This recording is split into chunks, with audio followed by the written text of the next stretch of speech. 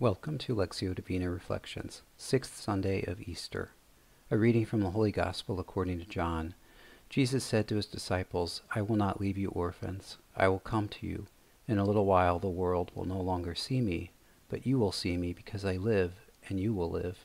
On that day you will realize that I am in my Father, and you are in me, and I in you." In today's Gospel, Jesus tells the disciples about the Advocate, the Holy Spirit, who will come to remain with them. The action of the Holy Spirit, who will remain with them always, allows Jesus to say to them, "You will see me because I live and you will live."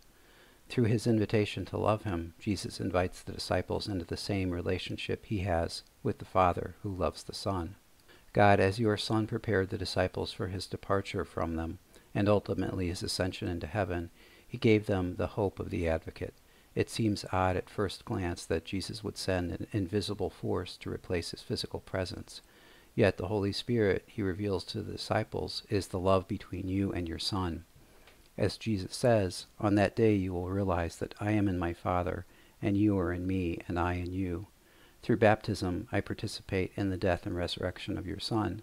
For that reason, I have in me, through the Holy Spirit, the same hope and joy of the resurrection. What St. Paul says of Christ, I can also share in as I keep your word. Put to death in the flesh, he was brought to life in the Spirit. Stay with me today, Lord. As the responsorial psalm says, "Whoever loves me will keep my word," says the Lord, "and my Father will love him, and we will come to him." Glory be to the Father, and to the Son, and to the Holy Spirit, as was in the beginning, is now, and ever shall be, world without end. Amen.